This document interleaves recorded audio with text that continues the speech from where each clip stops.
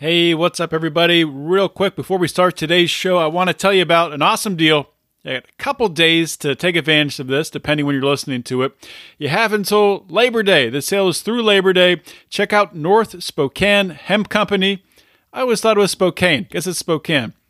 And go to northspokanecbd.com, and if you enter promo code LIONS at checkout, you get 25% off your order. Incredible deal. If you haven't tried CBD before, they have everything, all kinds of different kinds. They have the full spectrum. They have the isolate. They have raw hemp. Anything you could imagine, anything you need to suit your CBD means. Also, the company is owned by a libertarian. Doesn't get much better than that. North Spokane Hemp Company. Check it out. northspokanecbd.com. Enter promo code LIONS for 25% off.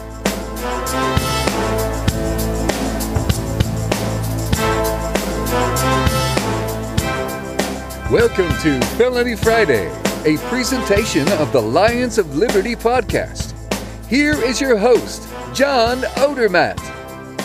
Felons, friends, and freedom lovers, welcome back to another edition of Felony Friday, a weekly show right here on the Lions of Liberty podcast, and a special welcome to all of the listeners who have come over from Dave Smith's Part of the Problem, who are just waiting with bated breath to listen to Monday's episode with Mark Claire hosting the debate between Dave and Andy Craig. A lot of you guys have heard it from joining the Lions of Liberty Pride, where the version was already released there. So if you want to catch that, go to patreon.com/Lions of Liberty.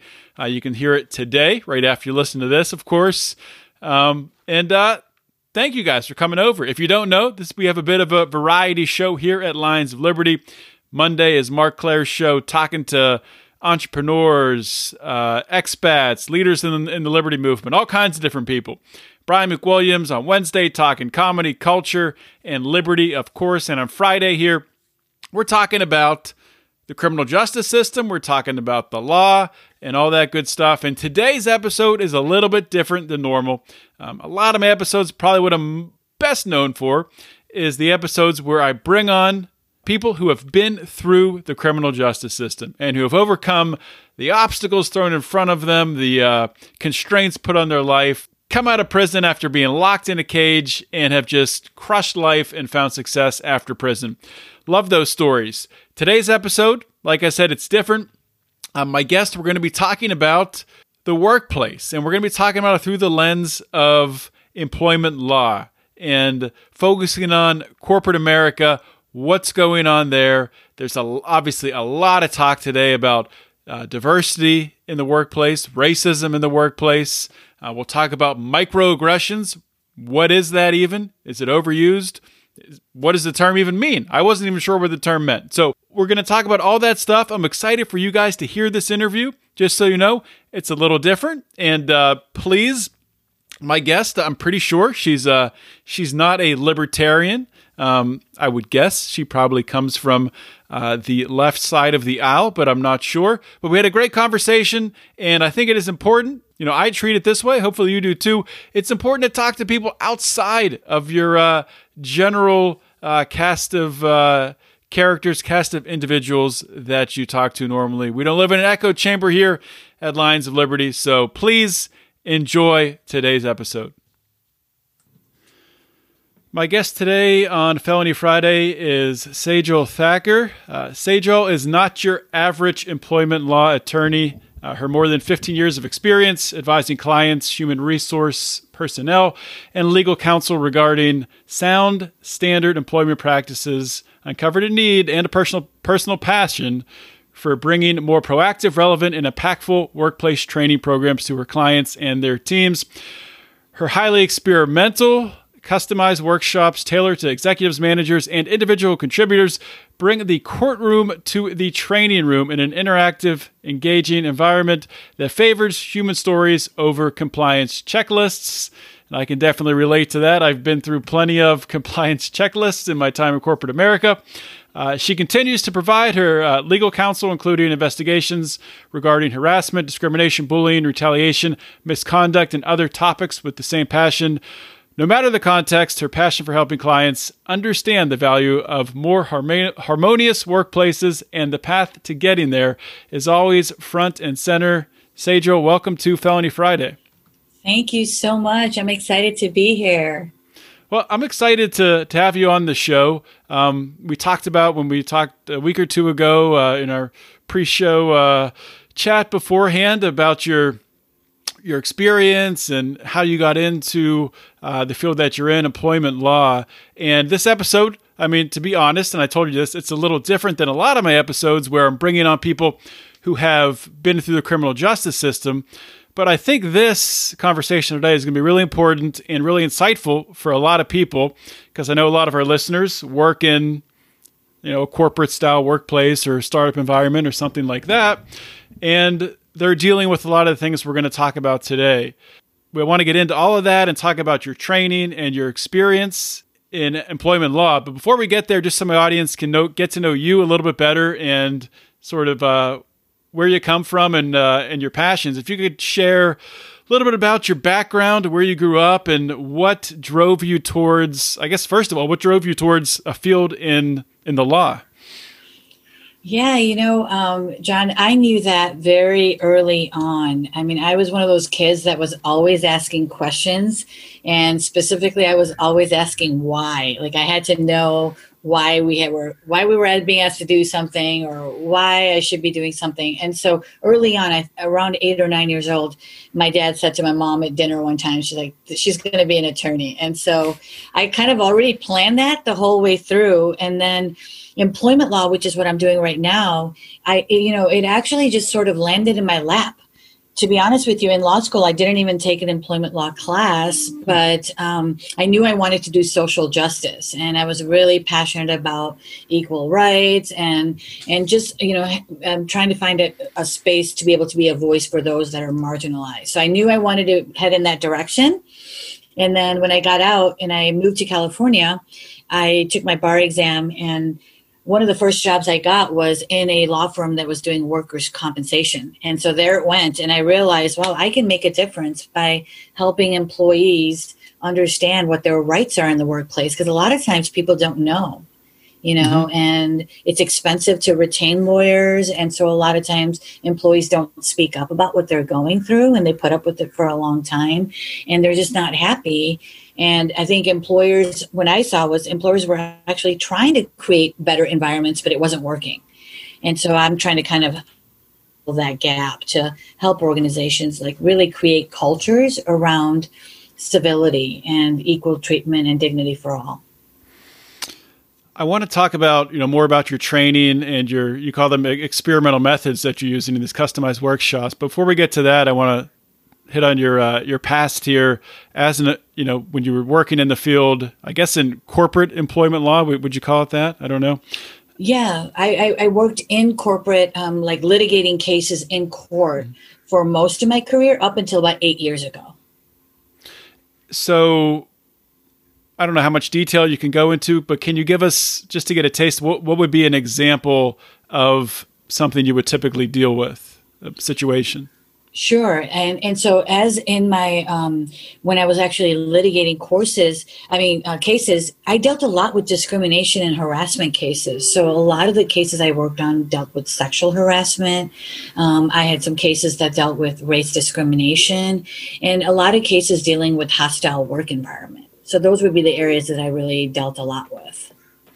So who was your client? You were representing the corporation or the employee? Yeah, I'd be representing the corporation. So seeing it from that side, did that motivate you to get more involved sort of in the other side, where you're able now to train and try to prevent some of these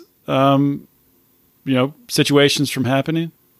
Yeah, wearing that hat and working with management and dealing with how corporations were handling situations when somebody made a complaint of, let's say, sexual harassment, and really seeing what they did to address that and what they didn't do. That really gave me a way of looking at organizations from a different lens, a legal lens. But I also then did a lot of workplace investigations. So I was really able to get into the nuts and bolts of how organizations run overall. And so I I bring that experience to now doing training, and I get retained. A lot of the times I'm retained by an organization to do their training, but I come in as a neutral party. I'm not really representing the organization. Mm-hmm. I'm really coming in there to get the leaders on the same page as the employees. And the way that I approach it is saying, let's get a commitment from the top that you're going to really make a culture where people can be treated with dignity and respect, regardless of their color or their religion or their race. And they have to commit to that. And then, you have to make sure that you have the training behind it, the policies, the procedures, all of that has to be aligned. And then you need to really have accountability systems, right? So there's a lot that goes into creating that culture. I just do I do the training piece just because that's where I find that there is just so much work to be done on both sides, both on leaders need to do a lot of things differently, and employees also need to be empowered to lead within these organizations. So there's a lot of work that needs to be done on both sides. So I do both. So let's start with the just overall culture. You mentioned, that these companies were and are they're doing a lot of things wrong. They were handling complaints the wrong way. What's some examples of some things that you've seen?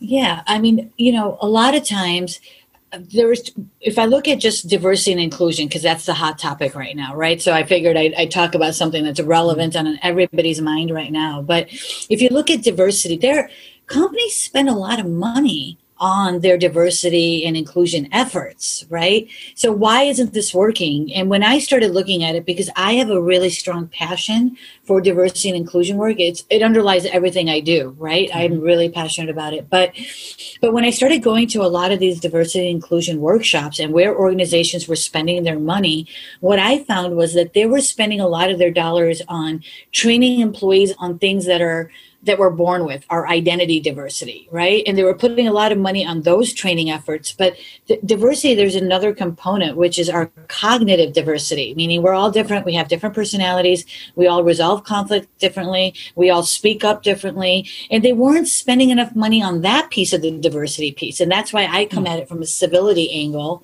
because I get both sides. I do some of the diversity inclusion work, but I focus a lot on helping people understand that, hey, if you're dealing with something inappropriate, somebody makes a rude comment, how should you be handling that? And giving people the tools to be able to do that. But that can only happen if the organization, right, the leadership makes that commitment to create that kind of culture. And unfortunately, not all organizations are doing that. And so that's a huge part of that problem.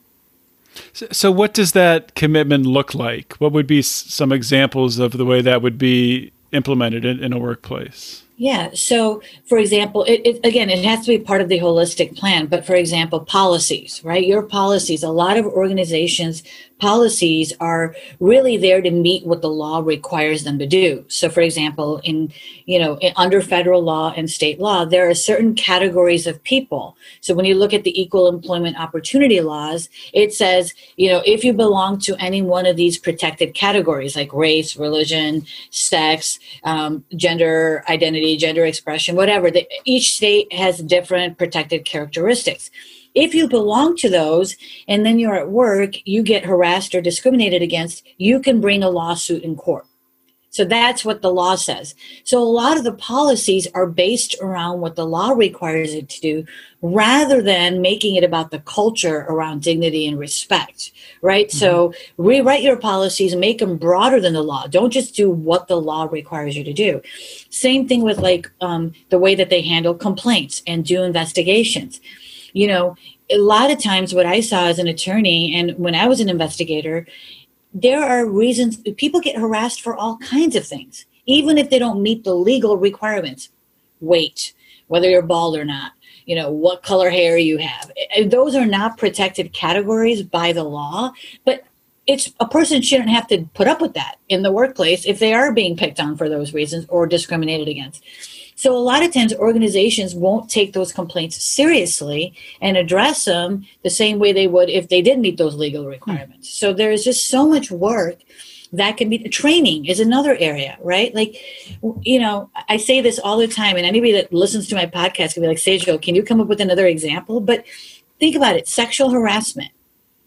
Why was it that you're only required to undergo sexual herassment training? What about if you're harassed because of your religion or because of your gender expression or whatever?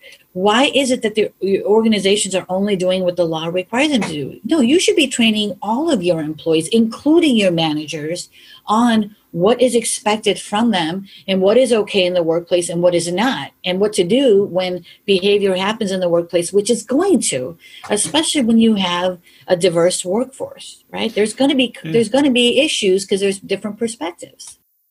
Hey, just want to take a real quick minute here to talk about another libertarian podcast. If you haven't listened to Good Morning Liberty, it's a 5-day per week show. Nate and Charlie, I don't know how they do it, 5 days per week, pumping out fantastic content. Also, their Twitter game, I have to say, I've been following them on Twitter, is on point. At Good AM Liberty. Check it out. I don't know if it's Nate or Charlie running the account, but whichever one is doing it, fantastic job. Also, their show. So what is their show? They are trying to really take the onus of trying to change people's minds of how people view libertarians. And they're trying to do this by leading with a message of compassion first, rather than, pounding on your keyboard and screaming at people like libertarians love to do. So they're looking at ways in which policies impact people and using the principles of liberty to provide compassionate solutions. They both have backgrounds in healthcare. They own a healthcare IT company. Check it out, Good Morning Liberty, wherever you get your podcast. You can also subscribe to their podcast by going to BernieLies.com, which so awesome redirects right to their podcast links page. So check that out. Good Morning Liberty. That does make a lot of sense. And you would think that it would be sort of just like common sense that companies and businesses would want to create a culture where people just respect each other across the board, all categories. But yeah, it is interesting that they kind of just fall back to what the law says, check that box, and then, well, if it falls outside of that, yeah, we'll just kind of ignore it. I hadn't really thought about that a lot. That's an interesting point. Yeah, and that doesn't work. And the other piece of it, too, we haven't even talked about yet, is a lot of organizations, they don't create an environment where they want you to complain or they want you to raise concerns. They almost want to shut you up. And how's that going to work? Like, How is it HR going to do his job? How is lawyers going to do their job? You can hire the top-notch lawyers and HR people, but they can't do anything until they learn about the problem. But if you're not creating a culture, if you've got a culture of fear, people aren't going to speak up. I mean, there's plenty of research that says 3 out of 4 people who are harassed at work don't say anything. They don't say anything about it because they're afraid. Right? So this doesn't work unless everybody's got to be hands on deck. And I agree with you. I love what you said about common sense, because that's one of my favorite things. It's like, I wish common sense were more common. Right. So, I think everyone should agree that, we want to remove bullying, harassment, misconduct, all of these things from the workplace. And try to say this in a way that doesn't make it sound like I'm saying this the way I don't want to, so I'll be careful what I say. But we don't want to create a workplace that is too sanitized, right? You want people's personalities to come out. You don't want a workplace full of, people who are acting like robots, who are afraid to be themselves, or to, maybe say something that could offend another coworker, not intentionally, but you don't want to take away the human element from the workplace. So is that something that you talk about, where there is a line where some people are just a little bit different? They're going to act differently. Maybe they were raised in a different part of the country or a different culture, and you have these different cultures coming together. So not everything's going to be perfect. And that's the goal. That's not even the goal. Actually, is the opposite of that. It is so to create an environment where people can bring their authentic selves to work, that they don't need to not bring their whole selves to work. That's what we're striving for. And the only way that happens is with intentional effort by all people involved, right? It has to be one where, you're creating a culture. A culture is made up of its people. right? So what you allow to go on within that organization, what you tolerate, is going to become a part of what your organization's culture is. So what we're really talking about is, we're not saying you can't bring out your personality or your sense of humor, but what we're saying is that we have to be respectful of each other, right? So if, you in your culture, you tell me a joke that you think is funny, but maybe to me, because of my culture, something that you really don't know a lot about, but it's now it's violating or crossing one of my boundaries. It doesn't always have to be like all the way to the other extreme. It could just be, it's making me feel uncomfortable. I should be able to tell you, hey, John, that's, for whatever reason, that's not making me feel good. I prefer for you not to do that again. And most of us are going to respond to that. We're going to say, oh, wow, I had no idea. And we're going to stop. I say most of us, right? Because there are some people we can't help no matter what we do. But most of us. That's important to acknowledge, though, that there are going to be people that can't be helped. That's right. And but what we want to do is set up systems where people can say to each other in a calm, professional, non-judgmental way. Because here's the deal.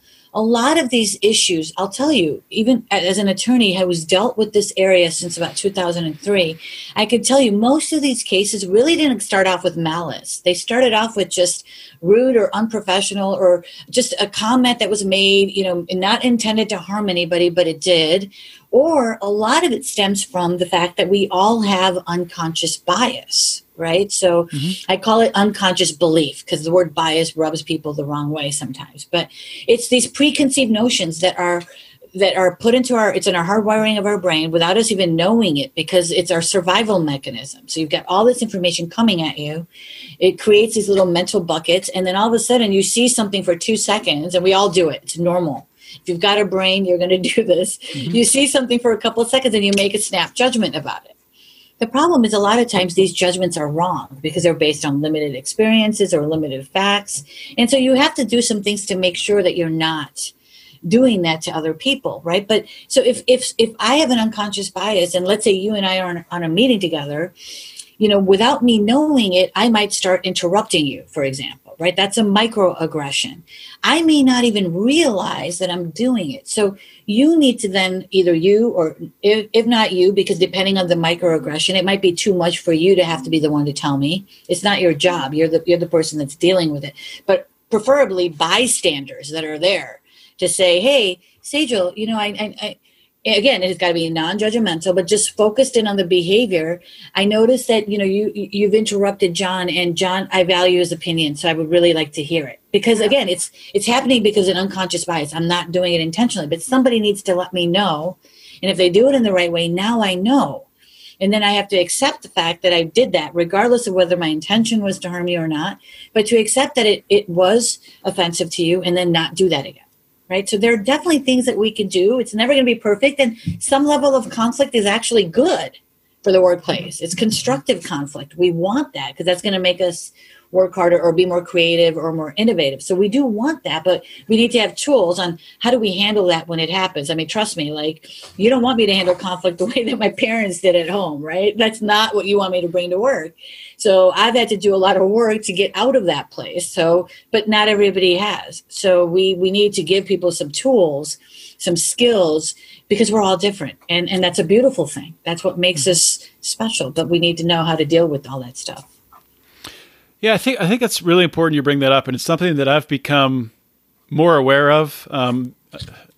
I guess with just getting older and starting to understand interactions more so in the workplace. But I think I have seen more of a shift recently where I think there were more people in corporate America who would just talk over other people in meetings and sort of just shut them up.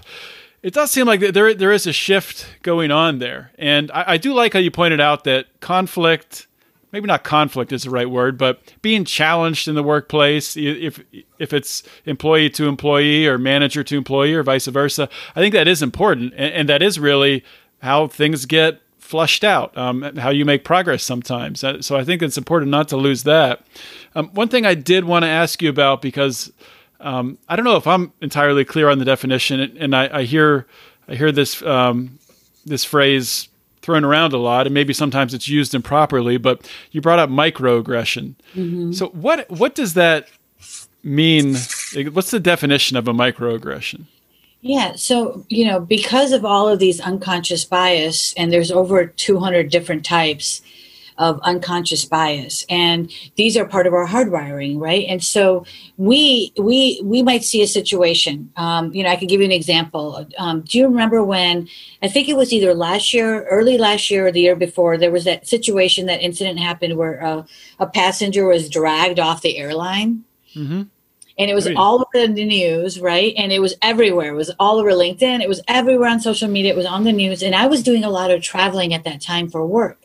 And so I got on a flight and literally saw a less than 2-second interaction between the flight attendant and a customer. And my head automatically assumed that it must be the flight attendant's fault. Like automatically, because of all of that stuff that was in my head. And so it impacted my decision making. And I caught myself because I was like, wait a second, you don't know what they were talking about. You really don't know what was going on. And so it turned out I was wrong. And she turned out to be a great flight attendant. I had a great ride. But if I would have responded to that judgment, I might have engaged in some sort of microaggression against her. So I might have made a comment. It could be a subtle comment. It could have been disrespectful, making her feel like, she didn't matter or she was not valuable. I might have said something. I might have done something with my body language, my facial features. I might have given her a dirty look. I might have snapped at her. I might have changed my tone. So microaggressions come in a lot of different formats, but they're these, because of an unconscious bias, you're having a reaction. Now you can also have the opposite of microaggressions. It could be microaffirmation. So if I've got it could be, because biases could be positive or negative, right? So if I've got some sort of positive bias against something, like for example, it's called halo effect. So for me, my personal halo effect is where I really am a stickler for customer service. I value customer service. Like that's a huge thing for me.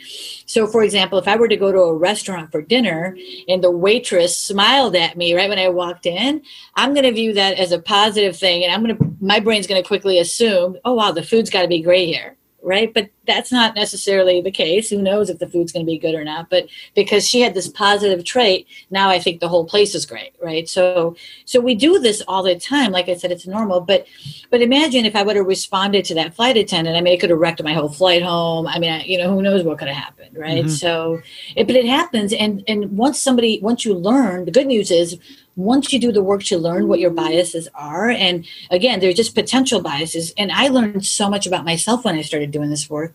Once you learn what they are, you can then check them at a door, right? So you can say, when I'm making this decision, oh, wait, okay, who knows if that bias is true or not, but let me not make sure of that. And I'm not going to make my decision based on that. Like, let me have some facts or some data to support my decision rather than responding or being reactive to that feeling or assumption I'm making right now. Yeah, well, I'm glad you cleared that up. It's almost like a form of mind reading. I mean, you come across something and you're already assuming you know what the person's thinking, mm-hmm. which is always dangerous. I see that a lot on social media with interactions between people, which is not good. So I wanted to ask you about the training that you're doing. You said that it's more so favors human stories than compliance checklists. So what would be some examples of the way you would train people with human stories? Yeah, I talk about my own experience, John, as a litigator and the cases that I've worked on. And I just use those as my stories, my examples about why we don't want to end up in litigation and nobody really wins. So I really bring just valuable insight from how I talk about the investigations that I've done and where organizations have had gaps and where they've done well. But also I come at it from the perspective of I want to create inclusive work environment. So I've created my program. So I'm talking to every single person in that room. I don't want to alienate anybody. It's what we all have. When we strip away all of our differences, which is what sometimes creates this disagreement or conflict in the workplace. When we strip all of that away, at the end of the day, we all just want to be treated with dignity and respect. So my course is, my main, I do a lot of different areas, but the main one that I do a lot of is civility in the workplace, is really kind of a reset for organizations to say, look, we really want this to be our culture, and we're going to put the resources, we're going to put, the leaderships on making a commitment, we're going to hire a person that's going to oversee this. We're really going to want everybody. And the only way it works is if everybody is a part of the solution. So everybody has to get on the same page. Because we both know as you go up higher in the organization, that's where a lot of these behaviors tend to happen more, or they've been gone, or they get away with it more because of they're in leadership positions. So we have to get everybody on the same page to really make this work. And I'll be happy to share. Organizations are actually, I'm working with several that are doing that, and there are organizations that I know are committing to this, and this is the perfect time to do it. Just look at our world right now, right? So. Oh, exactly. In these COVID times that we're in, with things shifting remotely, and maybe, probably it's happening now, and I don't know how long it's going to continue to happen for, but you have people wearing masks to work, and interaction between individuals wearing masks. You can't see facial expressions, things like that. Same thing on the phone. A lot of times you're talking to someone on a conference call and you can't see their face. So have you seen any impacts from that, negative impacts? And just your experiences and takes on that whole phenomenon. It's been crazy. I mean, I'm telling you, there were companies that were saying that they couldn't have anybody working from home. And now we've got over 50% of the workforce working from home. So there has been a huge rippling effects, because at the very beginning, it all started, with COVID. Organizations were dealing with the fires of something we've never dealt with before. And then it went to this remote workplace. And I think what ended up happening is because a lot of organizations were so focused in on, making sure that they're handling the health or the real emergency issues, that culture took the back seat, right? Because now we're not seeing each other, and you've got all these. What I was telling organizations, well, you've got all these people glued to their laptops, and it's much easier, especially when you're dealing with the kind of stress that we're all dealing with, to say something rude or unprofessional or harsh because you're hiding behind a computer screen. So cyberbullying cases just really, we've seen so much of that already, but it almost tripled because of the number of people now sitting. I think I read a statistic somewhere where they said prior to COVID, people were spending about 6 hours a day looking at just email. That was prior to COVID, 6 hours a day, right? So now you're doing way more. You're at least on there 11, 12 hours a day doing something, whether it's shopping online or whatever you're doing. But so because of that, the cyberbullying and the harassment that you see, it's a different form of it. And again, organizations were maybe not as prepared to deal with what someone says on a Slack channel, right? Or what someone says in a text message that goes out to a group of people, or somebody makes a racist comment on Facebook. Like, these are all issues that maybe are new that organizations are having to deal with. So I'm not going to hold you to your prediction, but what do you see in the future here with regards to remote work? Do you think it's something that's here to stay in the same? Do you think it's trending? Do you think we'll see 50% even when COVID goes away? What do you think the mix will be? Yeah, no, I think it's staying. It's definitely staying. I'm already hearing about organizations giving up their office leases and spaces, and because it's now that they're set up for it, you realize, wait, our employees could be a lot happier if they get to work from home, and they're more productive than they were before having to do that 3-hour commute back and forth. Mm-hmm. So you start to see that benefit, but also I think that now employees are also going to demand that. They're going to say, wait a second, I want more of a work-life balance, especially with the generations that are changing too. Like we're going to have 5 different generations. So as that happens too, there's going to be more that, the younger generations, more of that work-life balance and collaborative environments. They're not looking for that traditional way of how leaders were running their organization. So I think we're going to see some good changes, positive changes coming out of it.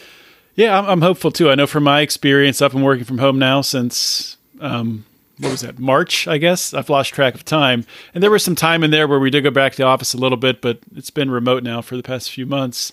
But my company is looking towards mixing back, going into the office. And my guess would be maybe there'll be a mix in the future of what I would like to see, I guess. Maybe it's not going to happen, but where there's still an opportunity if a company does want to have some office space where you can go in and collaborate and hold meetings, things like that. But to have everyone just driving an hour or 2 hours to go sit in a cubicle just to sit there where you can do that at home, just doesn't make a lot of sense to me. Yeah, and I totally agree. I've been there, and it was complete hell. I was like, why am I doing this? And I frankly, I think not just, but it takes away from productivity, morale. You know, people are just going to come into this. They're going to start the day on a negative note. It's going to impact their numbers. I mean, it's just all over the place. And I also think the other area that the challenge where I think some of the companies that maybe should be doing that are going to resist is because I think a lot of the, leadership still wants to think like, I want to see what people are doing. I want to be able to walk around and see. And so there's this level of trust that needs to be built. Mm-hmm. And that takes time. And so I think there's going to be some resistance on that area too, about how do we still create a team building environment? How are we going to still feel like we're inclusive? So they're going to have to think about these things, because if they weren't prepared for it, it's going to take some, people, money, skills, and all of that stuff to make it work. Yeah, it'll be interesting to watch for sure. So I just want to give you an opportunity now to talk about if you want to plug your company and the services you offer, or give some parting words, anything you want to share here. Yeah, no, I would tell people, look, I think that we can change the workplace cultures. I think the stuff that I'm talking about in the work that I do is really wanting to help create cultures of civility. And the way that I talk about civility is to just set the standard at zero tolerance, right? We're going to have a workplace where everybody treats each other with dignity and respect. That doesn't mean we're perfect. That doesn't mean it's going to work. It's going to be hard work, but you know what? It's worth it. When we spend more hours at work than we do at home with our loved ones, we want to create those kind of cultures. So that's really what I'm doing. If you want to get a hold of me or get more information on the kind of different trainings I provide, because I provide a number of other trainings like sexual harassment, diversity, inclusion. I do microaggressions and unconscious bias. And then another course I created because I'm really passionate about this area is workplace violence and bullying prevention, because that's just an area that I really think we need to talk more about. But you can go to my website. It's the name of my company is Train Extra, and my website is www.trainxtra.com. And also, if you're on LinkedIn, feel free to connect with me on LinkedIn. I am a huge fan of sharing information. And so I'm always putting out resources and websites and just articles that are good for the areas that I focus in on. And I love to share that kind of information. Sejal, thank you so much for coming on the show. You're welcome. Thank you for having me again. Hope you enjoyed that episode with another awesome guest here on Felony Friday. A couple things before you go about your day and scramble off to listen to your next podcast. Just want to remind you of a couple things. First of all, the Lions of Liberty Forum. Are you in it? Have you joined it? It's on Facebook. It's a great place to go to talk about the ideas of liberty, talk about criminal justice reform, all that great stuff. Just go to Facebook. You know that site, right? Just type in the top there, the search bar, Lions of Liberty Forum. It pops up. You click join. We let you in. Easy as that. Do it now. Also, for those of you who know me, who follow me on the social media, you know that I'm passionate about gut health, plant-based supplements, all that good stuff, really healing the body from the inside out. If you or someone you love is also interested in really natural healing, getting your gut healthy, overcoming things like anxiety, inflammation, IBS, or maybe you're just trying to lose a few pounds. So much is tied to our gut. 70% of our immunity resides in our gut. 90% of our serotonin is made in our gut. 50% of our dopamine. The gut-brain axis is a real thing, my friends. When they talk about a gut feeling, that's real because there's a connection there. You get the stress feeling. You feel the upset stomach. That's a real thing. So if you're interested in learning more about gut health, probiotic systems, and healing from the inside out, striking the root, let me know. I just did a webinar on it. So if you want to check it out, hit me up on my social medias on Instagram at John Odermatt or Twitter at John Odermatt, or you can find me on the Facebook. That's all I got for you guys today. And if you have anything for me, any topic suggestions for Felony Friday, as always, you can reach out to me, Felony Friday, at lionsofliberty.com. Hope you all have a great weekend. Always remember to keep your head up and the fires of liberty burning.